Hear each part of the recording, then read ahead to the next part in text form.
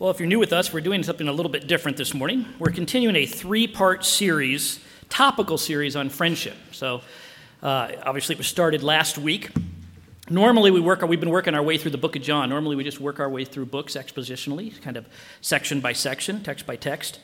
But we decided to slow down because John does talk a lot about friendship and focus in on this. It comes from a series we did at a men's treat a few years ago. And I think Jay, I don't know if he mentioned last week, there's a couple books. There's a book called True Friendship by Vaughn Roberts, and a book called No Greater Love by Rebecca McLaughlin. There are wonderful books on friendship that we've, are leaning on for this series. And there's another book that recently Made for Friendship by Drew Hunter, which is an excellent book. So if you want to ask me about those, I'll have those up here afterwards.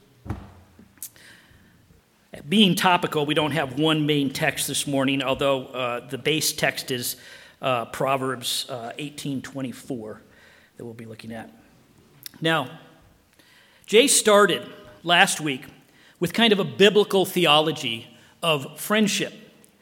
And he showed us how friendship is crucial to who we are as Christians. It's basically in our spiritual DNA. Our Trinitarian God, right, is a relational God and community, Father, Son, and Holy Spirit. And we're made in his image as these relational beings for kind of divine friendship. And Adam and Eve, we kind of saw that ideal in the garden, in their intimate relationship. And God was there and even walked with them, side by side, this friendship picture. But that was lost at the fall, as they chose not to trust God, and which is at the core of friendship. That relationship was broken, and then these friendships, were broken. But God, in his grace, kept pursuing his creation, his people, for friendship. We see that throughout the Old Testament. We see him even in Exodus 33, it says that God was speaking to Moses as a friend. In Isaiah 4:8, God references Abraham, my friend. He's pursuing his people as friends, and eventually, God shows up in Jesus as the friend of sinners. That's all of us. And he sacrifices his life, lays down his life for his friends to bring us back into relationship with God. He restores this so that true friendship can happen this way. In Christ, we're brought in to a community, a gathering of friends. In fact, the early church called themselves friends. My dad's first church was a Quaker church, Breland of Friends, the Friends denomination. And you know what this means for us as Christians? It means that friendship is not optional. There's no such thing as a friendless or an unfriendly Christian. There shouldn't be. Real humanity, real spirituality, real Christianity is about real friendship.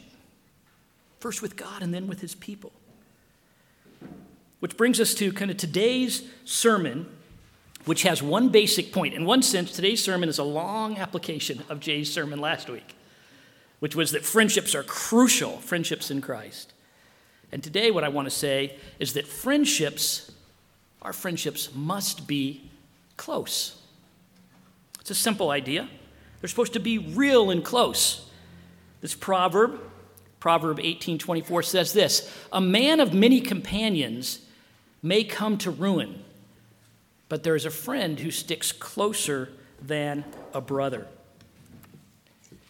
Now, there's some implications to that. This Proverbs tells us that it's possible to have many friends, many companions, many people who know us by name, many people that we hang out with, these friends, many people that are like, hey man, what's up? Those kind of friends. And come to complete ruin. Meaning they aren't real friends. They won't be there for you in a crunch. They won't be there for you when you need them in that crisis. They won't call you out when you're heading the wrong way in your life because they probably won't even know. They're not that close. They won't keep you from ruining your life. In fact, they may contribute to it because their presence in numbers gives you a false sense of security. I have all these friends. But, he says, there is a friend that is closer than a brother. Think about that statement. A friend that's closer than that family bond. This was set into a culture of very tight family bonds, right? They lived together in tents. They worked together every day. They were each other's protectors in their numbers. They were tight. And he says, there's a friend that's closer than that.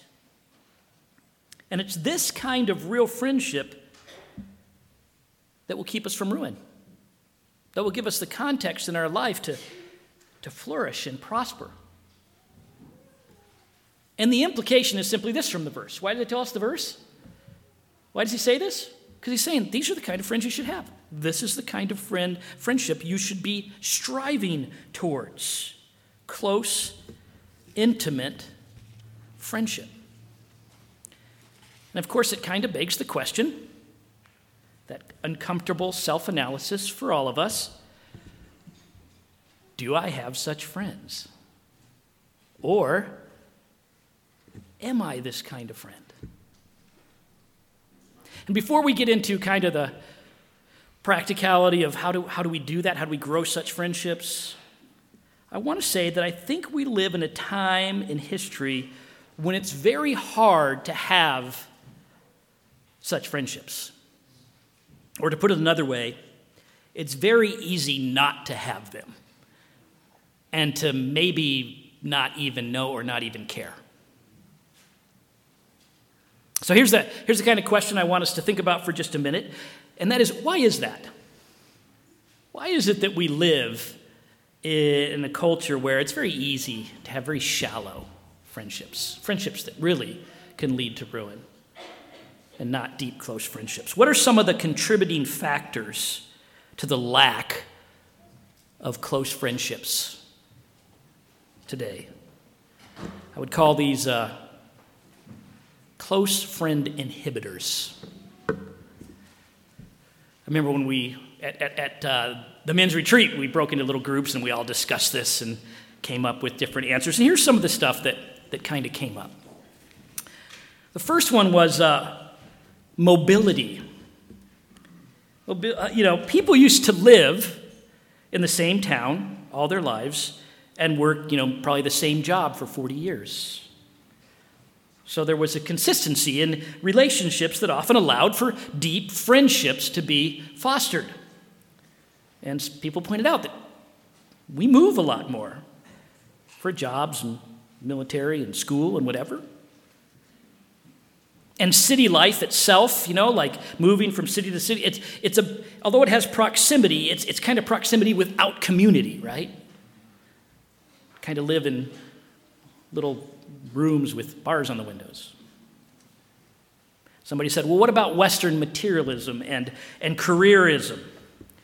The belief that more stuff will make you happier. So that stuff is often valued over relationships. We see that. That section I actually had read out of Mark. You know what that comes about friendships? They said, Lord, we've given up everything. And he says, no one who's given up all these relationships will not get it back 100-fold in this lifetime and more. You know what that comes at the end of? The rich young ruler couldn't give up the wealth. It's interesting, our architecture, I think, even kind of gives us away on this, right? Houses used to be built with front porches, big, beautiful front porches, at great cost, because people wanted to know their neighbors, and be out in their neighborhoods. Now they're built with big garages that you can drive into and then enter the house without seeing anybody. Right? You can see it. What about pace of life? Some people said life's just too fast, just too frenetic. We have fast food and instant coffee and 2-minute noodles, and we're rushing from work to school to soccer practice to recitals to church activities. How do we have time enough, to just pay attention long enough to actually be friends, close friends at least? What about technology and screens. People think that there are social media and gaming communities that in them they're actually connecting. But studies are saying, no, it's actually disconnection. It's actually creating distance and disunity so that people are losing the skills of real face-to-face interaction and communication. Social anxiety issues have skyrocketed because kids are literally terrified about how to interact with real people face-to-face. I read a few years ago this book by, if I can say his name right, Aziz Ansari or something like that. He's a comedian. Very smart guy, and he teamed up to write this book called Modern Romance. It's about dating in the modern age, and he got some professors from UCLA and different sociologists, and they did this study and then wrote this book. And he was comparing studies that were done in the 1930s and 40s about dating to today. And at one point, he actually brought in a group of elderly folks from that era who had dated and married during that era. And he had them sitting in a circle over here, and he brought in some modern young people over here. And he said before they wanted to get in there and question them about things, he said before it even started, he looked out, and he looked at the older folks, and they were all chatting, talking to each other, talking about what's going on in their life. They were laughing, and he looked at the young folks, and they all were just looking at their phones.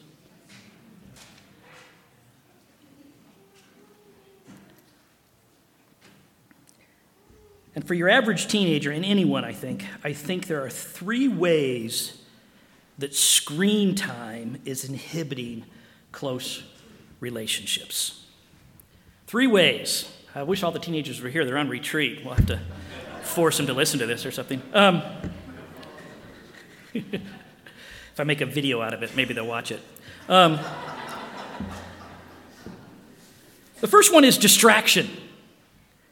I mean, just the constant stimulation of little games and short clips and reels allow us to ignore our relational need, our loneliness, our inability, they kind of allow us to ignore even contemplating it.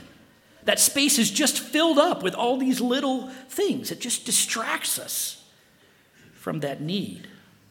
The second thing about screen time is, I think, the illusion of it.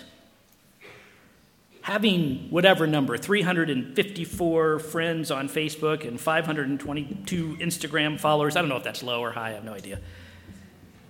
It's just a giant relational illusion, isn't it? Those little hearts and hugs and likes from people that you hardly know, they aren't real. They're like little dopamine hits, right? It's like, ooh, a heart.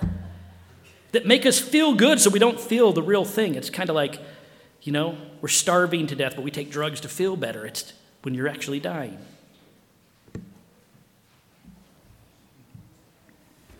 They make us think we're relationally okay when we're not. And you know that I got that gaming community that maybe you're part of?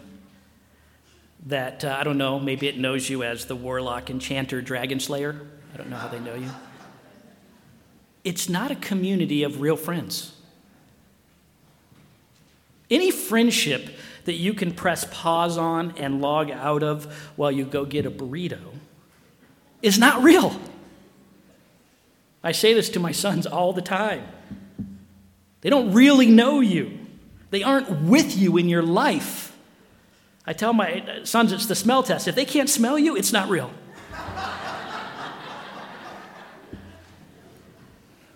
But it can feel that way.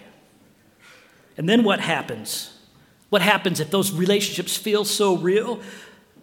Well, they take up the space for the real relationships you need in your life. 4 hours of gaming a day dominates maybe your relational real estate, so you have no room for the real thing. And the truth is, it's easy to kind of prefer these web relationships because they don't demand anything from us, really. My son, Zach, some of you know him, love him, lives in D.C. with his wife and kid. And he would make no bones about it. He's a real gaming guy. Spends quite a few hours gaming each day. We went to visit them in D.C., and we stayed in their apartment for a week. And I remember my wife and I walking out of their apartment, and just about 3 doors down, somebody opened their door, and they came out of the apartment, this woman and her husband. They said, "Oh, do you live there?" And we said, "Oh, no, we don't live here. My son and his wife live here." Oh, okay.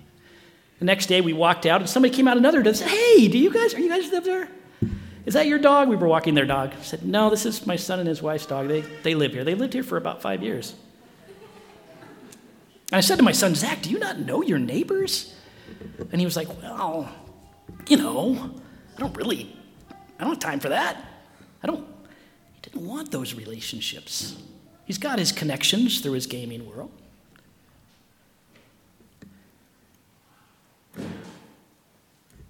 See, real people, they want to borrow things. They ask for advice after a fight with their spouse. They might want you to help them move apartments. They bring real relational work and messiness to your life that's not yours. So I think we aren't developing any real relationships because we're not giving the time and space and effort that they need. And here's the thing. With all of this, I think we're in danger of raising a generation or generations that don't know how to relate an intimate, close relationship because they've never experienced one. They can't compare it to what they've lost because they've never had it. They've lived at this surface level. They feel this void, this need, but they have no idea how to get there. And there's one more inhibitor that I have to mention. It's an important one. Von Roberts spends a little time on this in his book. It's pretty significant, and it's what he calls, see here, the idolatry of eros. Jay touched on this a little bit last week. It's our culture's tendency to idolize romantic love as the ultimate place of relational fulfillment. If we can get that special one, that girlfriend, that lover, hopefully that wife or husband, then we've arrived relationally, and it's all going to be good. This is what Disney is pumping into our kids. This is what every Hallmark special is about. This is what we might even pick up from the church's upholding of marriage as the ultimate sacred bond. And it is, and it's beautiful. But it's not because it's erotic or romantic. We have this hierarchy of relationship in our head where romantic relationship is first and friendship is a distant second. So young people, even Christians, become obsessed with eros, thinking they have achieved all they need if they land that husband or that wife. So they don't pursue other deep friendships quite often. And single people think they are just doomed to a life of unfulfilling second-level relationships. But here's the truth. This is what the scripture says. This is my commandment, that you love one another as I have loved you. Greater love has no one than this, that someone lay down his life for his friends. The greatest relational love is true friendship. Committed, sacrificial friendship. I'll tell you what, this better be what you have at the center of your marriage, or eros is nothing. And this love, obviously, you can have outside of marriage or a boyfriend-girlfriend relationship, maybe even in a deeper way than many have it in their marriages and in those relationships. Friendship, real friendship. David and Jonathan are the incredible example of this in the Bible. And as when Jonathan passes away, as David laments him, the end of that lament is he said, I had deeper love. He had a deeper love for me than any of a woman. It's the love that Jesus has for us.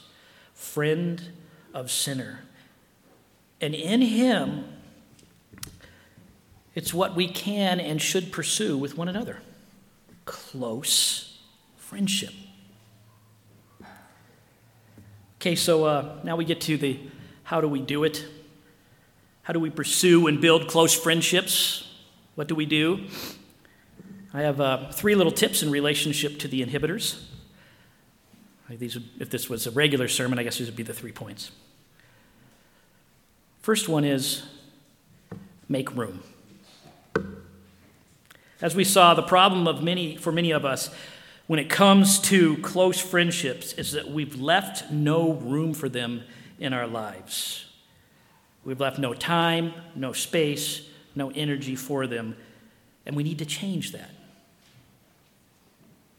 If you believe that real friendships in Christ are crucial to doing well as a Christian, are crucial for walking in your faith, for God working out his sanctification in our lives in that friendship community, for God doing his work in this world, then we need to reprioritize and make room. We need to pull back from the mile-wide, shallow ocean of relationships that we prefer because it's only so deep and you can't drown, right? It feels so safe, but there's no depth. You think of Jesus. He focused on 12, didn't he? And then, amongst that 12, there was his core 3, Peter, James, and John. And John in particular is described as the disciple whom Jesus loved, that closest friend. Paul did the same with Luke, his dear friend, and Timothy, his dear son, he calls them. This wasn't about being cliquish, but being realistic to their relational capacity and the time they have, making room, focusing in. And to make room, we may have to do some practical things like purge socially. We may need to get off social media platforms with our 5,000 followers that absorb all relational attention at a shallow level. I remember when I did that in my life. I can remember when Facebook was like getting going and I didn't know what I was doing. You just go on there and you're like, okay, and then people start friending you, like, hi, and there's that person from high school and it just pretty soon it was just filled up, right, with all these people. And one day I said to my daughter, hey, I can't keep up. This is crazy. So I said, I just want people on here that I don't interact with face to face. Maybe some of my friends from Australia and different places so I can keep track of them. And she cleaned it up and narrowed that. She purged that down. Maybe you need to cut out a lot of your gaming time, or for us older folks, just TV time. This is how my son comes back at me when I get on him about screen time and gaming time. He's like, well, you watch TV. It's like, yeah, that's true. That's my generation. That's how we kill time. Maybe that needs to be cut in half. It also may mean discerningly pruning our actual real-life relationships, especially the unhealthy ones that feed our vices instead of lifting us up. Kind of real-life unfriending. That was me my freshman year of high school. I became a Christian the summer after 8th grade. A friend of mine led me to the Lord. And junior high was all about friending, right? It was all about popularity, wanting to have as many friends and be as cool as possible. And I remember I went into high school, and that first party, Tara Moritz was having a party, and everybody was going to be there. And I got the invite, and I thought, not going to go. And I didn't go to that party, and no longer was I invited to those parties anymore. And that was so good, purging out of a whole place of friendships that I didn't need. One book I was reading talked about 3 levels. There's carnal friendships, worldly friendships, spiritual friendships. Carnal friendships are just friendships that are, give us some kind of enjoyment together, whether that's good or bad. Could be like sexual thing or something like that. Then there's worldly friendships where there's something we're doing together where it's beneficial for both of us. Maybe it's a partnership at work or something. And then there's spiritual friendships. He says you have to prioritize accordingly, or certain friendships will just dominate. I want all of us to think of 2 or 3 friends right now that you would focus in on. If you said, I have to focus in on a couple, who would they be? Why? And why would they be the ones? What would you do? But we might not just need to purge our wider social circles to make room for true, deep, real Christian friendships. We might also need to purge our family calendars. This is a hard one. We tend to idolize family in the evangelical circles. Everything's about focus on the family, which actually isn't what the Bible says. It's all about focus on God, isn't it? So with that kind of family idolatry, the good, godly husband, dad, he never misses a family event, right? He never misses a game. Even when the tournaments are, over in Seattle or whatever, going to be there for every one of those. Even if he doesn't make it to church. I think husbands and wives, one of the best things we could ever do for our family is to have that hard talk with your spouse about taking time out of your family life schedule to make time to build deep, close Christian friendships. And if you think, hey, I get all my friendship needs met through my spouse. No, you don't. And you're going to suffocate them if you try. You need other relationships, and God has given that in his body in the church. You need those friendships. You need to take time for them. Look at your family calendar and think, how can I make room to develop gospel friendships at all levels, for dads and moms, for kids? Do you know what our King's Club and our youth groups are about? They're about helping these kids develop deep gospel friendships. That's why they're away at camp right now. Deep gospel friendships, facilitating lifelong Christian friendships that'll be there when they've left you or when you're gone. This is what our youth camp, this is what our family camp is about, by the way. You ever go to family camp? All the families go together, and then the men are making friendships, and the women are making friendships, and the kids are.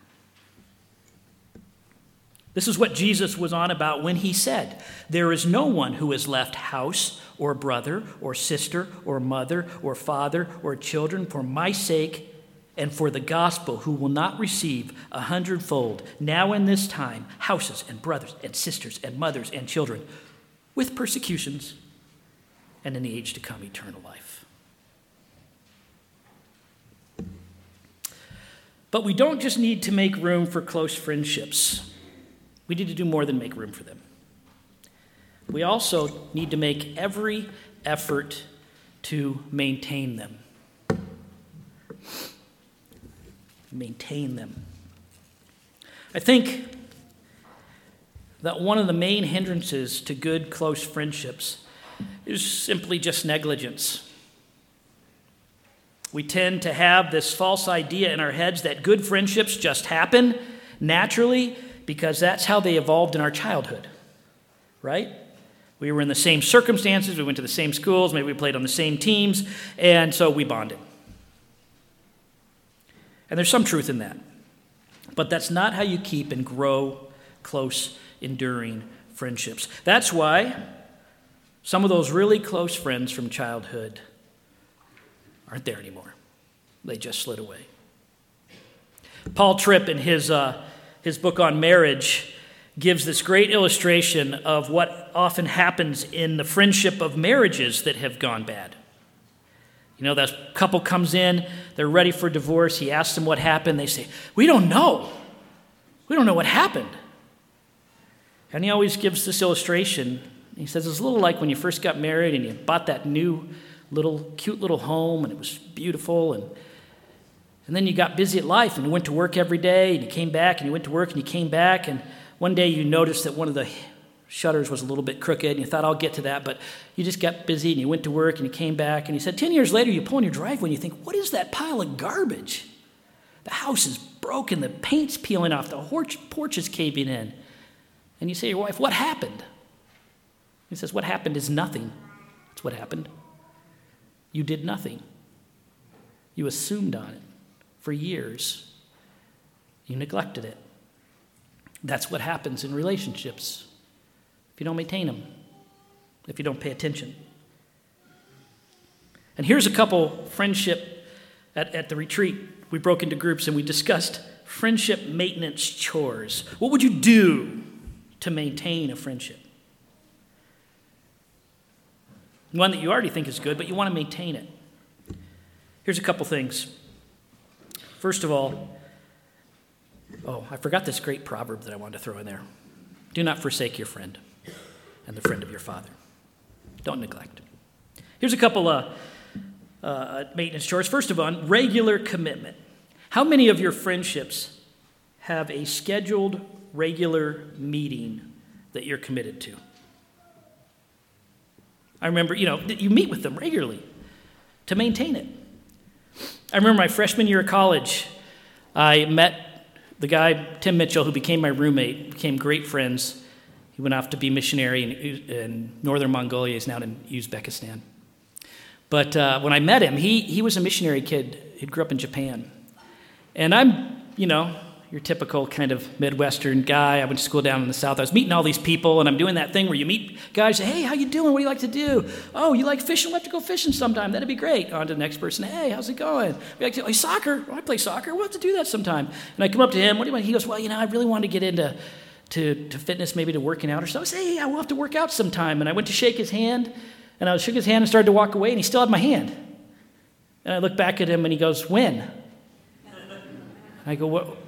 Oh, work out? Oh, yeah, we'll do it sometime. And he goes, no, when? And I was like, oh, this guy wants a commitment. He thought a little differently about relationships, and he wanted to know when. And we set a date, and we became good friends. Good friends to this day, but he expected a regular commitment. And he was right. And all my friendships have been that way since that. Vaughn Roberts, who wrote this book, True Friendship, talks about, he's a single man, single minister actually, and he said that there's two families in his church. One invited him for Monday night dinners like 20 years ago. Another one invited him for Wednesday lunches. And ever since then, he's doing Monday night dinners and Wednesday lunches with those families and developed the closest friendship he's ever had. It's a simple equation. Quality time comes from quantity time. You can't say, we're going to get together now and then and it'll be quality. Regular, committed time.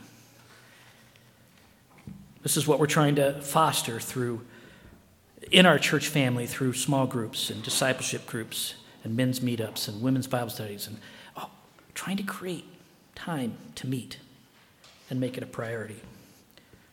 Secondly, I would say when you do meet, have a humble, accepting spirit. Nothing shuts down true friendship like pride and judgmentalism, self-righteousness.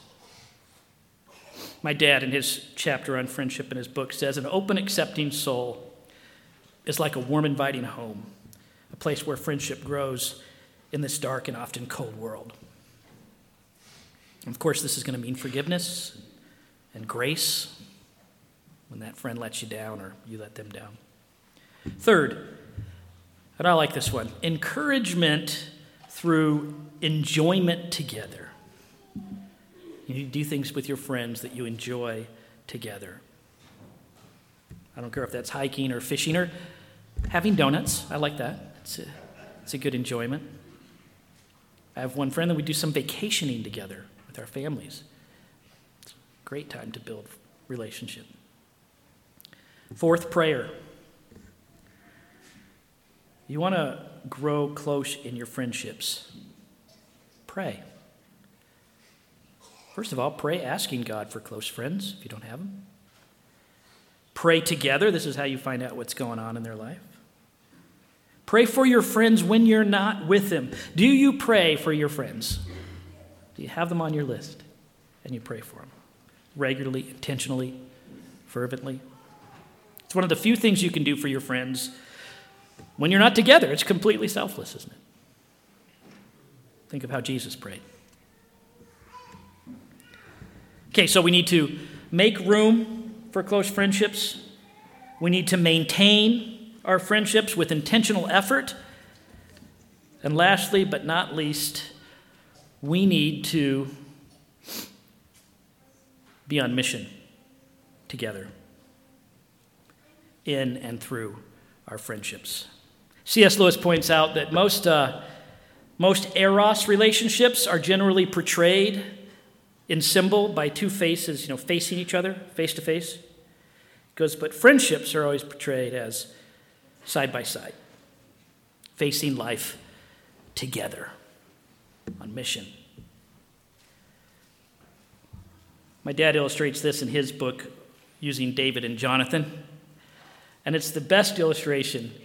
And I hadn't thought about it this hard, but he talked about how Jonathan, we think of David as the one who stood up against the Philistines and when nobody else in Israel would. But Jonathan before him was the lone guy. He was the one guy in Israel with a sword besides his father because the Philistines were so oppressive on them that they wouldn't allow any blacksmiths.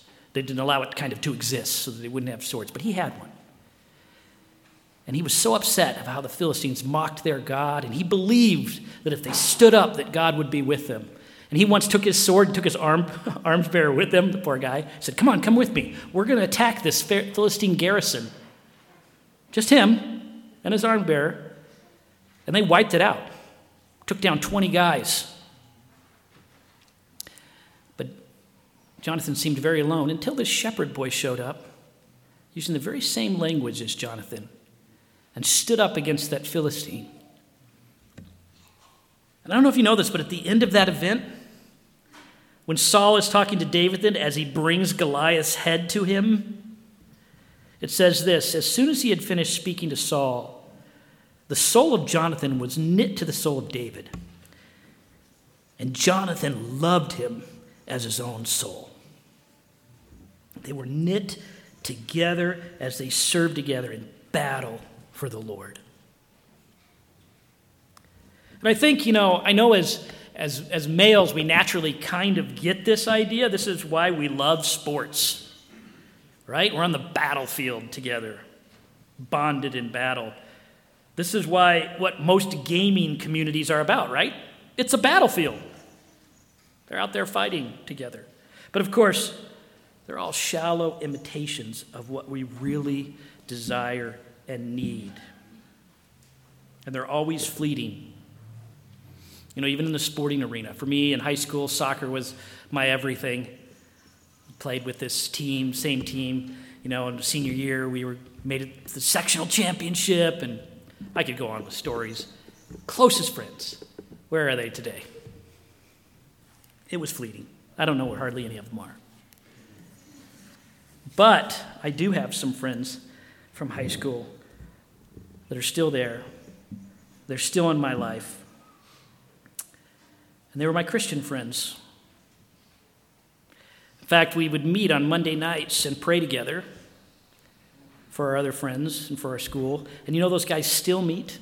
I can go back to Chicago and go to that Monday night prayer meeting with those guys. And my best friend in that group was Kent Graham. He was the guy who led me to the Lord the summer after 8th grade. And he was this guy that couldn't have been more different from me. I played soccer. I was a little guy. He played football, baseball, and basketball, and he was a very big guy. Recruited by all the colleges, number one recruit in the nation his senior year, played 11 years in the NFL. And nobody could understand in high school why we were friends. What is that? Why is he hanging out with that little guy? But it's because we were on mission together for the gospel. He loved the Lord. He was on gospel mission. We were in a battle much bigger than a Friday night football game or a soccer game. And it's continued through our whole life. I just called him this week. We're on gospel mission together. This is what all my close friendships that endured in my life have been around, whether it's Kent Graham or my friend Mitch, who's in Uzbekistan, my friend Paul Reese, the first pastor of this church, Justin Moffat, who some of you know from Australia, and really all of you. Philippians 1:27 says this, Only let your manner of life be worthy of the gospel of Christ, so that whether I come and see you or am absent, I may hear that you are standing firm in one spirit, with one mind, striving side by side for the faith of the gospel. It's friendship. As Christians, there should be unique depth to our relationships that the world doesn't understand. And yes, it will be closer with some, and that's good. It's normal. But what's really going to unite us at whatever level, always, is our common gospel mission to live worthy of Christ in this dark world and bring his light to this world. It was so cool when I headed down to seminary when I was a young man. And as soon as I got there, other side of the world, with these strange Anglican Australians, I walked into that church and I knew I was bonded with them.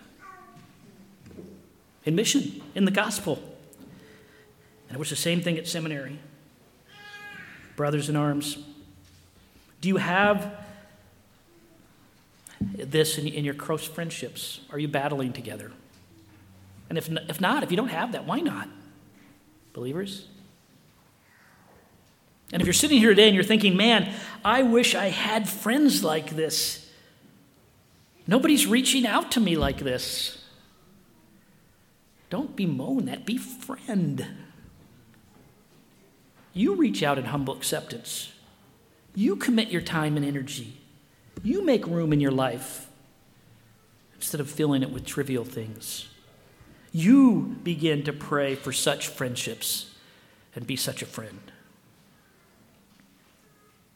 You depend on the Lord. Call on him in prayer, asking the true friend of sinners to help you be a friend, a real true friend. And I have to say, be patient. One of the books had this little quote from Aristotle that I thought was great. It says, the desire for friendship comes quickly. Friendship does not. There's no shortcut